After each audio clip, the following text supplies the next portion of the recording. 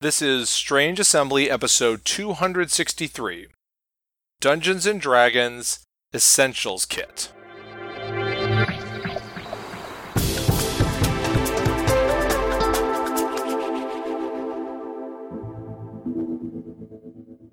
I'm Chris Stevenson, and this is Strange Assembly, your tabletop gaming podcast. I'm here today to take a look at the new Dungeons & Dragons 5th Edition Essentials Kit. Since 2014, the Dungeons & Dragons Starter Set has served as an introductory product to D&D 5th Edition. That's a very important role for a system like Dungeons & Dragons that can, and for the last 5 years has thrived on bringing not just old players back into the fold, but lots of new players into D&D for the first time.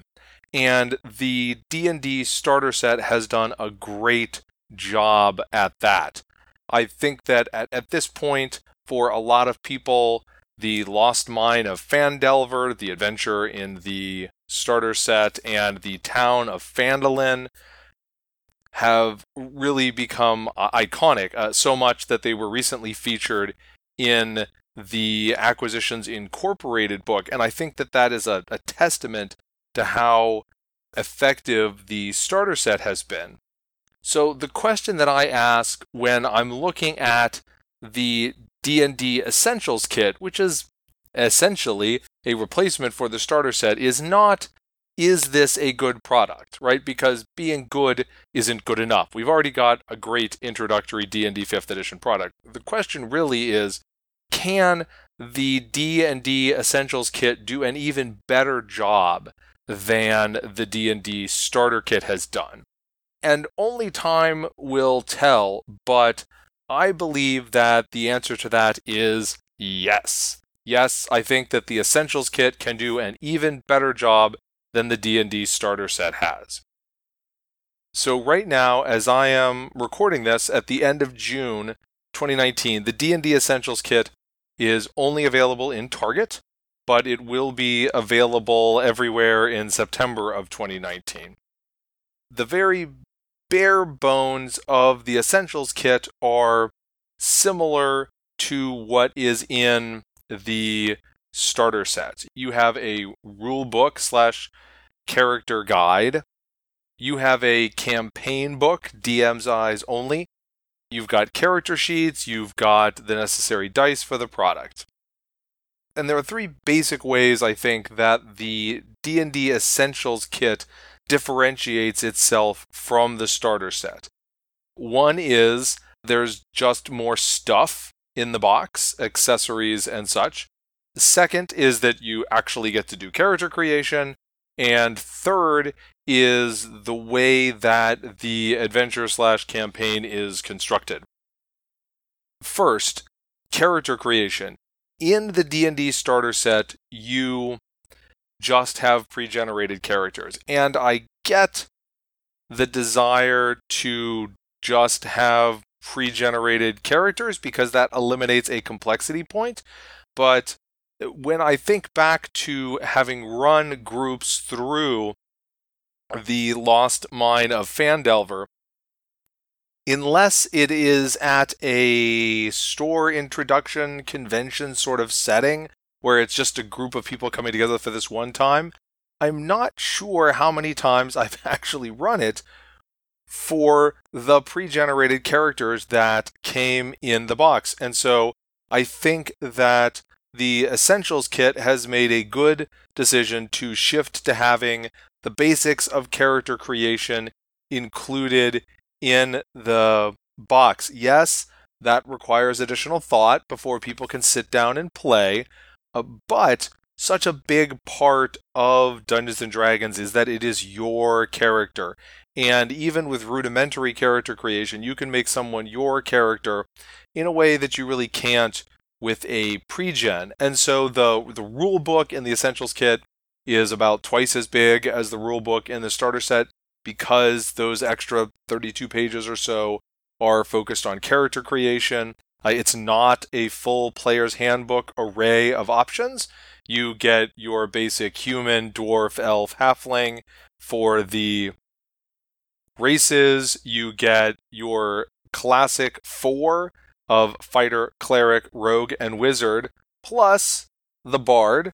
Now, I'm not sure who the Bard had to seduce to get into the game, but I personally am just going to take it as a vindication of Jay and I's opinions on a prior episode of this podcast about what the very best 5th edition character classes are. Go us. And then there's about 5 or so backgrounds to choose from for those characters. Now, then there's just more stuff in the Essentials kit. And the first place that there's more stuff is that there's more dice. The starter kit had 6 dice. The Essentials kit has a bit more. Now, I know if you're like me, you've been playing things like D&D for ages and ages. It's not like you need more dice, but this is an introductory product. You've got to include the dice. And here you have extra dice because it actually includes the second 10-sided die, so you can use it for a percentile roll. It also includes a second D20. I suppose in an ideal universe, maybe they'd find a way to put like 5 D20s in here so that every player could have one, but at least 2 is more than 1, which is what there was in the starter set. The other thing is that there are 4 D6 instead of just the 1 6-sided die because you use those for character creation. Now, I personally would, still prefer not rolling dice for character creation anymore. Maybe they could have gone with a standard array, but you've got those extra 46 in there for character creation. The other additional materials you have are a fold-out map with the Sword Coast on one side and Phandalin on the other. This is during play. This is a fold-out map for the DM because it has things labeled on it that maybe the player shouldn't see. But I have grown to appreciate this sort of accessory and some of the other accessories in here more as I have progressed in my gaming career. Perhaps it's because I now do things like frame gaming maps and put them on my wall because I'm a giant geek. You've got a Dungeon Master screen. Then you also have a bunch of punch-out cards. Now, these are, not going to replace in quality the fancy pants card accessories that you can buy. But again, this is an introductory product. It's not designed to be the only set of cards that you'll ever own for your entire career as a D&D gamer. But this is another sort of accessory that I have come to value more and more, are just these little handy things that make everything easier to look up during the game, that make everything easier to track during the game. So you've got a sheet of initiative cards so that, they're just labeled 1 to 9, so you can have everybody roll initiative and then hand people cards in the order of initiative, and then no more having to keep track of that. There's a couple of sheets of cards that are conditions, right? If a character is blinded or knocked down or charmed, you can now just hand them a card and it's got all the rules for their condition. In real life role-playing play, for games like D&D that use conditioned, I have found these sorts of cards to be incredibly, incredibly useful for playing with experienced players and an experienced DM. I think that they'd be a real godsend for an introductory product. Just another thing where you don't need to go back to the rulebook over and over again. There's a sheet full of sidekicks and little backgrounds for them. The sidekicks are there to support the use of the Essentials kit as a 2-player product. 1 DM, 1 player. You give the player a sidekick basically to go along with them. I can't really recommend that. I get introductory product. Some people are just going to have the 2 people to play with. It makes it playable that way. But of course, D&D is really ideally a social experience as well and works better with more people than that. You've got 4 pages worth of all the various magic items and cards for those magic items that can be found in the adventure that comes in there. And you've got a tuck box that can be used to carry all of these cards. Now, the very last set of cards is cards of quests. And this brings me to how the adventure or campaign or whatever you want to call it is structured in the D&D Essentials Kit. Now, the name of the adventure is The Dragon of Icespire Peak, and it is not any sort of spoiler to let you know that there is in fact a dragon in this one, right? It's not just a picture on the cover. The characters will get to fight a dragon during the course of their adventures. And the way that this is done structurally different is that while the starter set, it followed a more traditional adventure format. It's a good adventure, but right, the more like you have kind of an extended bit in one adventure location, then you go to the town, then you've got a couple more traditional extended adventure bits. The Dragon of Icespire Peak really forgoes that in favor of a more bite-sized quest-based format. So you start the adventure already in Phandalin. There's some introduction to the locations in Phandalin and the people in Phandalin. But then the characters' adventures are primarily handled through a literal job board that's up in the town. And I'm sure there are going to be people out there who are like, what? A job board? What is this, a video game? And this is not, I don't think, the sort of ideal way to play Dungeons & Dragons or to come upon adventures in a traditional D&D campaign. And by ideal, of course, I just mean preferred by me, right? But, again, that's not what this product is, right? This is not a, let's have a bunch of experienced players sit down and play a 2-year-long Dungeons & Dragons campaign. This is designed for people who have never played D&D before. And in that context, I think it is a great insight to break the adventures up into these smaller chunks. So each of these quests, you're really going out and you're having a fight or 3 and doing a little bit of exploration, a little bit of, environmental trap challenge, a little bit of talking. It varies from quest to quest, obviously exactly what the mix there is. And then you come back to Phandalin. And you go out and you do a little bite-sized chunk and you come back to Phandalin. And just as a practical matter, that means instead of needing to sit down and starting off your adventure with something that is probably not going to be accomplished in one 4-hour play session, especially not with new players, and then having to pause and then come back later and do it again, you're now going to be able to, if you want, tackle the bits and pieces of the Dragon of Icespire piece in smaller chunks, right? You can go out, if you have an hour to play with your group, or right, you've got a group of new people, they're not willing to dedicate an entire Saturday to Dungeons & Dragons right now. Maybe they've only got a couple hours. You can sit down, you can go through 1 or 2 of these little bite-sized chunks, depending on how long you have and how fast your group is playing. And then you can put it away, and it's already at a nice stopping point, and then you can come back next time. And if you have a group and you want to play a longer 4 or 6 hour session, sure, you can churn through a bunch of these, but you don't have to. You now have that option. And I think that will work out really well for introductory groups. Now that's it for sort of the general interest section. I have a few more thoughts on the Dragon of Icespire Peak for the prospective game master here.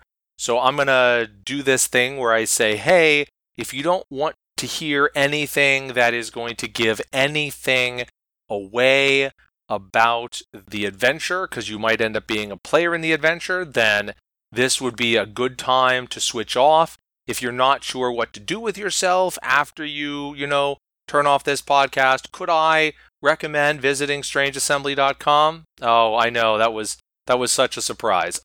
You can find us on Facebook and Twitter. We're Strange Assembly on both places. But all right, so that now you've had that little boring, pitching of our social media and stuff. Surely, if you're not interested in hearing this stuff about the adventure, you left rather than sit through that nonsense, right? Because who wants to sit through that?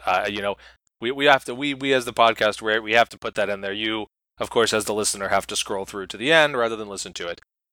So the Dragon of Icespire Peak All right, if you're not an experienced DM, okay, right, just go through it, play it as written. You're not going to notice that something is a little different about it. If you are an experienced D&D player using this to bring to a group of new players, which is obviously right, that's right. Anytime I'm going to use this product, that's necessarily how I'm going to use it, right? So I notice that the leveling is a little funky. So it uses milestone leveling. That's not the funky part. Almost all of the published campaigns, they have experience stuff, but really they're designed to be used with milestone leveling. And that works really well, I think, for a more linear sort of campaign. But the Dragon of Icespire Peak isn't really linear because the characters go and they go to this job board and there's a selection of quests and you don't know what order they're going to do them in. And then after they've completed a couple, then a few more pop up. And it's designed to do something like there's 3 quests on the board. The first 2 they complete, they level up each time. And then you put 3 more quests on the board, and the next 2 of those they level up each time. And then you put 3 more quests on the board, and the next one of those they level up. And now they're level 6, and level 6 is what the final confrontation with the dragon is designed to be played at. So this goes from level 1 to level 6. But if you play that as written, the characters will go from level 1 to level 6 very quickly. Because these are little bite-sized chunks of adventures. Some of them, technically, the quest can be completed by going to the location, talking to an NPC, and then coming back. Now, I personally would not recommend actually letting someone gain a level for that. It's like, no. You talk to them, then they ask you to help them clear out the dungeon, so go in and clear out the dungeon. It's a little small dungeon. You'll be fine. But even within that context, even fully completing some of the missions, they're way less content than you would normally need to gain a level. And that's not a problem. It's just different, right? The advantage of that is you can now take a group of players and they can really accelerate from levels 1 to 6 and get a bit fuller of an experience. Now, it may be a bit of a shock if they go and play in a normal D&D campaign and they don't level up, every hour and a half of play. But, you can still do it that way. You also have the option of slowing the adventure down a little bit, or slowing the levels down a little bit and going through everything, right? There's a total of 9 quest board quests, plus 2 quests that are found in a, rumors at the inn sort of thing, and then 1 quest that's a follow-up to some of the other quests. And all of that takes up, right, the same amount of space as Lost Mine of Phandelver did, which just took characters from level 1 to 4. So you certainly have the ability to say, okay, well, I'm gonna have the characters go through, and they're gonna play through all or almost all of this content, and they're gonna gain their 5 levels, and they're gonna be level 6, and then they're gonna go off and they're gonna fight the dragon. Indeed, one of the quests is balanced for 6th level characters, which is already high enough to fight the dragon, right? So at that point, you're still doing milestone leveling, really, but you're just going to adjust the milestones a little bit. So, the one of the 3 starter quests that's literally showing up and either fighting or bribing the one monster, and then you talk to someone and you're done, right? That does not, right? That all of a sudden, okay, that just doesn't give you a level no matter what. You have to do it, but you don't get a level for it. But I mention these just because the important thing is that if you're going to sit down to run this, pay attention to exactly the way that the quests get delivered and what sort of levels the quests are designed to be played at. And think about that in terms of how you're going to want to do the leveling, because all of the adventures are vague enough, as it were, that you're not going to have a problem if the party is like 1 level too high or 1 level too low for the optimum level. Nothing is so hard that a party that's 1 level too low is just going to get TPK'd without you even paying attention. But it just, check on that. Like, one of the 3 mid-level quests is really optimized for a higher level of character. So you maybe don't want to do what the book says and make that available immediately. Maybe let them pick off one of the lower 2 of the mid-level quests and then add that third mid-level quest to the job board, because why make the fourth level quest available when they're only third level and there are 2 third level quests? But still, I think that this is a great way that they are approaching the adventures. I think I've thought that the starter set was great. I've had great times with it, but I think that the Essentials kit has gone and done it one better, and I think it is worth checking out either right now if you want to go hit up a Target, or wait a few months and then you can get it at Amazon, or where your friendly local game store, or wherever it is that you want to get it. Right? So you've been listening to Strange Assembly, your tabletop gaming podcast. You can find us on the web at www.strangeassembly.com. We're at the usual social media places. We are at Strange Assembly on Twitter, facebook.com/Strange Assembly, and Strange Assembly on Instagram. You can subscribe to this podcast through iTunes, on our website, or through your favorite pod catching app. If you aren't able to find Strange Assembly through your service, please let me know, and I will make sure to get it on there. If you want to get a hold of me for that or any other purpose, you can reach me at chris@strangeassembly.com. I always love to hear your comments and feedback, criticism, what have you. But until then, I'm Chris Stevenson, and this is Strange Assembly. Never stop gaming.